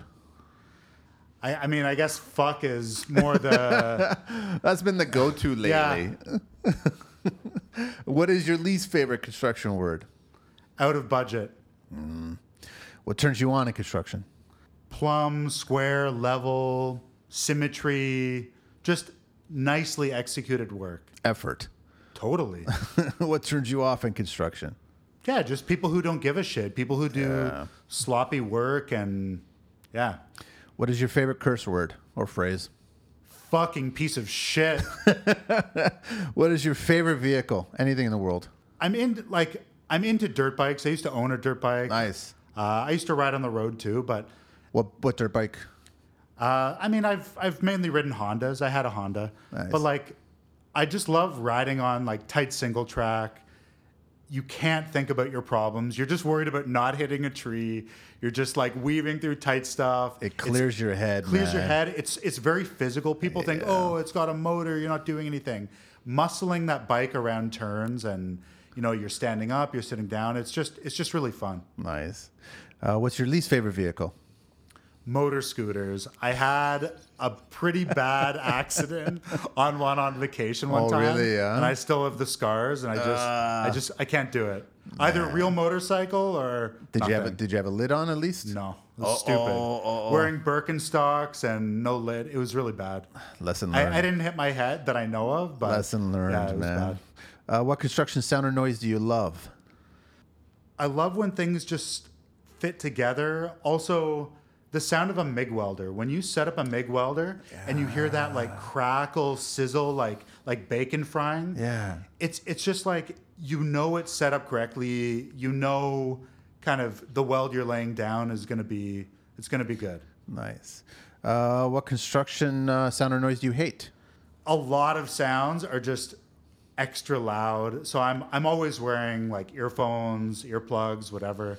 It's even like a table saw. It's just too much. You're getting up there. I'm getting up there. I'm noticing like sounds are sensitive these days, man. I mean, my wife tells me I'm losing my hearing. It might be a little bit selective. I don't really know. Well, spend a day or two looking for it. That's all. That's all you could do. What profession other than your own would you like to attempt one day? Archaeologist, or the people who dive for like wrecked ships. When I was a kid, I remember, back when we, used to have VHS. Yeah. I remember taking this National Geographic VHS documentary about the Titanic out from the library a few times. I was just fascinated. It just seemed so cool. So I think it would be fun to try that Discovering those worlds. Yeah, like when I can get off the tools and get some breathing space, like, to do that for fun or as a hobby or vacation or something. What profession would you not like to do? I mean, anything in an office. Anything suit and tie. Like, I can't fucking do it. Last question. If heaven exists, what would you like to hear God say when you arrive at the pearly gates? Here are the tools. Here are the materials.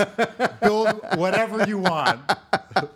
I love it, man. Yeah. Jeremy, so glad to meet you, man. Yeah, Thanks you so too, much Manny. for being I on really the show. appreciate it. Thank Honestly, everybody check him out on Instagram, Fix It Friend, and also the website Fix It -- Everyone knows it, but you'll get it. It's all Just look up connected. Fix It Friend. Exactly, Just Google Fix It and you Friend. get it, right? Yeah. So, and I encourage all the tradespeople that are listening, man. If there's ever scope of work that comes along, For sure. give Jeremy a call, man. We're Just into it. Get into it for sure. Yeah, we'll work with other tradespeople, designers, builders, whatever. That's Doesn't awesome, matter. man. I Yeah. really appreciate you taking the time on a I Saturday appreciate morning. you having me. No, it's Thanks, great to be Jeremy. here. All Thank right, you. thanks. We're out of here. Thank you so much. Take it easy.